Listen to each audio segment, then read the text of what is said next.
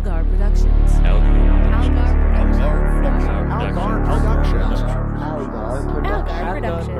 Algar Productions.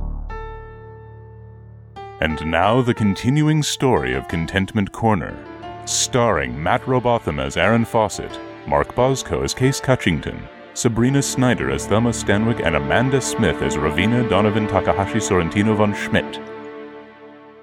Previously, Ravina Donovan, I just said this name, you know who I mean, the slightly unstable woman who tends to the very landlocked Contentment Corner's lighthouse.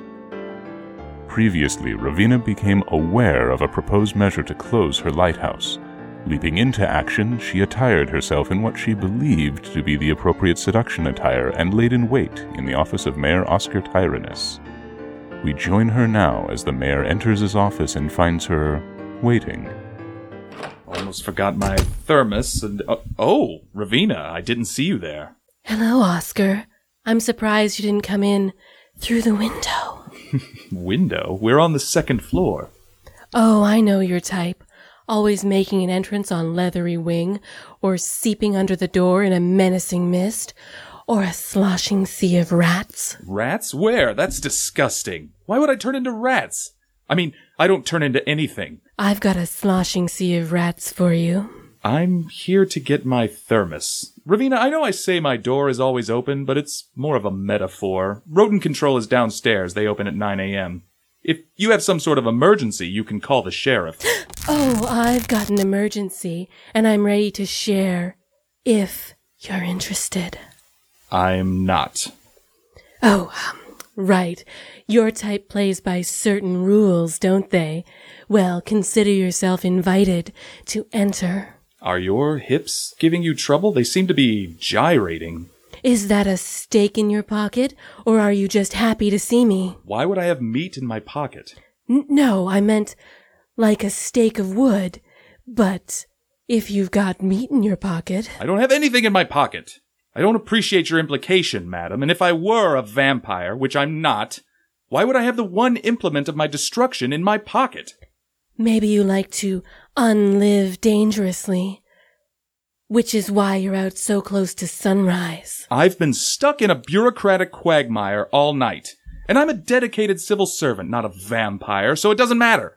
Look, I can tell from your ham-fisted attempts at seduction you obviously want something from me. As your mayor, I'm here for you. What is your concern, citizen? I need the lighthouse. Can we dispense with the innuendos? No, the actual lighthouse. I need it to be kept open. You must help me. Budget items need to pass a council vote, Ravina. I'm sorry, but as mayor, I cannot move unilaterally. You'll need to plead your case with them. Are you sure this can't convince you? As sure as I was before, I'm extra sure now. Oh, well, I'll just leave then. Please be sure to clean up the buttons. Yes, on my way out. And 6 blocks east of this scene, in the town museum, we find the shady Case Cutchington where we left him, making a shady proposal to the museum's curator, Joe Conklin. So let me get this straight, Mr. Cutchington. You say you can locate and procure the much-sought-after thigh bone of St. Corby, the patron saint of cleanliness. That's right. You may have heard I'm going to be marrying Ottawa St. Corby soon. Yes, I do seem to recall the entire town being scandalized by you not showing up for that. The last time it was supposed to happen. I was overcome by events. Undoubtedly. Yeah, this neck bone has been in her family since medieval times, apparently. To be clear, we're talking about the thigh bone of St. Corby, which, legend has it, is imbued with extraordinary cleansing powers on a spiritual level. Not a neck bone. Well, it's all connected, right? The hip bone's connected to the neck bone. I've looked at a number of illustrations of St. Corby, Mr. Cutchington, and I think you've been sorely misinformed about his anatomy. Look, do you want this thing or not? Of course I do. If there's any truth to the myths, that thigh bone is essentially a cosmic get-out-of-jail-free card. Carrying it is like preemptively confessing your sins to a priest. So you're immediately absolved of all sins and given instant front-of-line access to heaven. Right, so you figure it's probably worth, what, $8? Tell you what, I'll make it an even 10.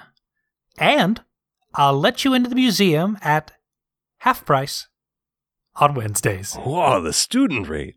You don't mess around, Mr. Conklin. Well, I'm a man who takes history very seriously. You'll be hearing from me again very soon. I can hardly wait. Good night, Mr. Cutchington. I realize the chances that he actually has access to St. Corby's thigh bone are basically zero. But if he does actually come through somehow, I could get every one of these infertile ghosts out of my life with one fell swoop. Then I could stop lying to my fiancé about being haunted by the living spirits of every non-living U.S. president and get on with my life. Here we are. Let's see. Sought by a number of powerful men through the ages, including President Warren G. Harding, who conducted a clandestine search for the relic in late 1921. Critics referred to this botched operation as Harding's folly. Oh, no. I guess we weren't finished with me after all. Son of a bitch! Meanwhile, across town, Joe's longtime fiancée, Thelma Stanwyck, continues in her quest to discover the very thing that Joe doesn't want her to discover. Honestly, he just said that. Are you even paying attention? Having spoken with the sheriff and determining that he has no criminal record, Thelma now finds herself faced with the unpleasant prospect of phoning the one person who might have some insights into Joe's past. His mother. All right, Thelma. You can do this. Nope. It's just, she's gonna turn this around on me. I'll start asking her a couple of basic questions about my fiancé, for whom I'm rightfully concerned, and she'll have me apologizing to her by the end of it. But I know I can do this. I'm a reporter. I've interviewed politicians, condemned criminals. I just got back from lightly rebuffing the advances of a flirtatious cyborg. I've been in Contentment Corner for 11 years, and I've handled everything this place can throw at me. This is just one normal human woman.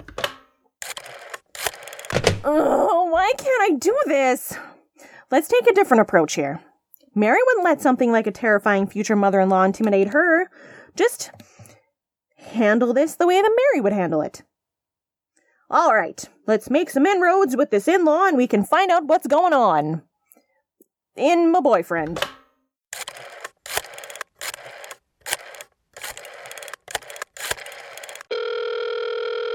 Hello, Mrs. Conklin. Thelma Stanwyck here. I'd like to ask you a few questions about your son. I beg your pardon? Who is this? Mrs. Conklin? Rose? It's me, Thelma. Thelma? Thelma who? Oh, Joey's girl. Why on earth are you talking like that? Listen up, Rose. That bouncing baby boy of yours is bouncing yours truly right out of the cohabitation zone, which is out of bounds in this bounce game. Come again? He's hiding something this son of yours, see? And I aim to find what he's hiding, I plumb reckon. Well, now, see here. I've always found you to be pleasant enough. A little too pleasant, to be perfectly honest, maybe even a little bit dull. But you're the least weird person I've heard of in that cuckoo town of yours, and until today, I thought Joe had made the least horrible choice for himself given the available options. But now... well, I don't know what they're putting in the water down there in Contentment Corners. It's corner, ma'am. Singular, not plural. But if this is how things are going to be for poor little Joe, I'm not so sorry you two are having trouble. If that's even what you're trying to say to me right now. Rose, listen. I'm sorry. Honestly, I feel a little intimidated talking to you sometimes, and I was just trying something. Something that clearly didn't work. I didn't mean any disrespect. Joe's hiding something, and he won't tell me what it is. That's generally how people hide things, yes. He tells me everything's fine, but clearly everything is not fine. And beyond my own selfish motives, I'm a bit worried for him. My boy grew up to be a good man. He's trustworthy, loyal, courteous, kind, obedient, cheerful, thrifty, brave, clean, and reverent. I think you left out Sneezy and Doc. Oh, and if this phone conversation is any indication, he also has the patience of a saint. I have no idea why Joey decided to move to that town full of freaks and monstrosities, but I can assure you he has absolutely nothing to hide. He's probably the only normal person in all of Contentment Corners. All right. Thank you for your time. Sorry to have bothered you. You're damned right you are. Good night, Thelma. Damn it! How does she do that? And at the radio station SVFM, Program Director Aaron Fawcett continues to deal with the frustration of being unable to leave the building or contact anyone of any value in the outside world.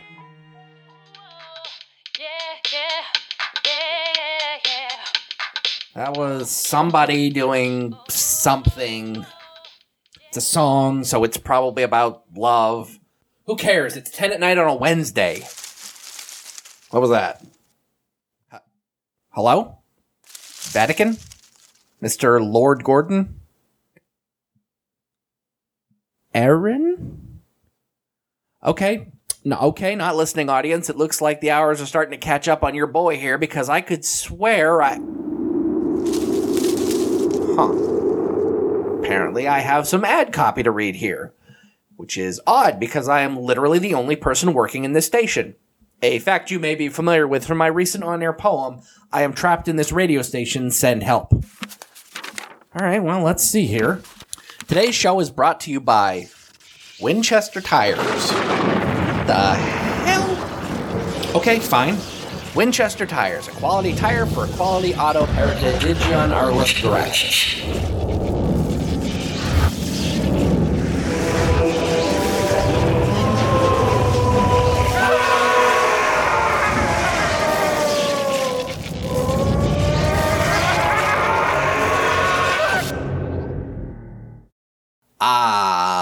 We'll be right back after this. Hello, Joe. Oh, Thelma. Hi. How is it that, no matter how carefully I sneak up on you, you're never startled when I do? Why are you trying to sneak up on me? Don't answer a question with a question. Only reporters and guilty teenagers use that technique. Listen, honey, I don't mean to be rude, but I have a lot going on right now. What could you possibly have going on this late at night? At the museum for this town that isn't even 100 years old? An emergency in very recent history? And, more to the point, what could be more important than your fiancé, who is growing increasingly frustrated with your evasiveness, your elusiveness, and your... My effervescence? Shut up! Stop trying to be charming right now. I'm trying to be angry, and I've had about enough of your wry wit and your stupid boyish smile. I could knit my brow furtively and talk in a low, gravelly voice. But I imagine that won't solve whatever's going on here. I need you to tell me what is going on in your life. Well, I was at the town meeting, which you also attended. We discussed a number of important budgetary concerns and entertained a proposal to close the lighthouse. Then I came here to the museum to get some work done. That Cutchington fellow, who's supposed to be marrying Ottawa St. Corby, stopped by about an hour ago and tried to sucker me into some obvious con. That made me a little nervous, so I called Jimmy in on his night off to watch the place while I went home. And then my fiancée showed up to fling her tiny... Ow! Her tiny but surprisingly powerful fist at me. You're hiding something. I tried asking you directly, and that didn't work. The cops didn't have anything, and your mother was... your mother. You talked to my mother? That's how seriously I'm taking this. You have my deepest sympathies for having gone through that. You're doing it again. What are you hiding, Joseph Francisco Conklin? Not my middle name, obviously. All right, listen. I do have some complications in my life. I've been trying to make them go away on my own, but now I may have something that will expedite the process. That's all you're going to give me, huh? That, and a charming, boyish smile. Go to hell! That could have gone better. Are you done now? We have earthly affairs to settle, young man. I am not going to take orders from a man who cheated on his wife with a woman named Nan. Well, Mr. Mayor, I guess O-negative isn't your type. No matter. Politicians aren't really my preference either, as it happens. What I need to do is to go back to what works. Back to the basics. Let's see here. Detective, see sleuth. Sleuths, see roper. Roper, really?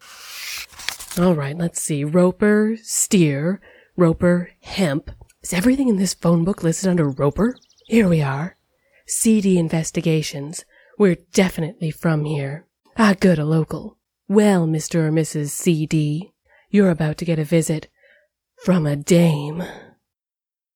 Maybe I should get young Jadley to sew these buttons back on first. Meanwhile, back at the museum, Jim the security guard makes a startling discovery. Whoa, now. This is quite a discovery. I'd go as far as to say I'm downright startled by this discovery here. Yeah, hi there, old Glory. It's Jim here, down to the museum. Can you put me through to the sheriff, please? Thank you, dear. Oh, hello, Sheriff. It's Jim here, down to the museum. Listen, I don't want to alarm you, Sheriff, but that Cutchington fella, Case, he came through here earlier this evening, and, well, I'm just going over the security footage now. It seems he's made off with quite a lot of, now I wouldn't call them valuable items exactly, but he's basically stuck every darn thing that wasn't nailed down into his pockets. Ashtrays, a Xeroxed copy of the town charter, several handfuls of change from our donation jar, the rascal. If I were you, Sheriff, I'd send every available man after this fella and give orders to shoot him on sight. Oh, sure, maybe you could bring him in for questioning. Yeah, that'd work too. I don't want to tell you how to run your department there. Episode 5 of Contentment Corner featured Mark Bosco as Case Cutchington, Randall Cleveland as Mayor Oscar Tyrannus, Robert Cooper as the narrator, Caitlin Obum as Mrs. Conklin, Amanda Smith as Ravina, Sabrina Snyder as Thelma Stanwyck, Jason Wallace as Joe Conklin and Jimmy the security guard, and Ron Algar Watt as President Warren G. Harding. It was written by Ron Algar Watt with Randall Cleveland, Matt Robotham, and Amanda Smith.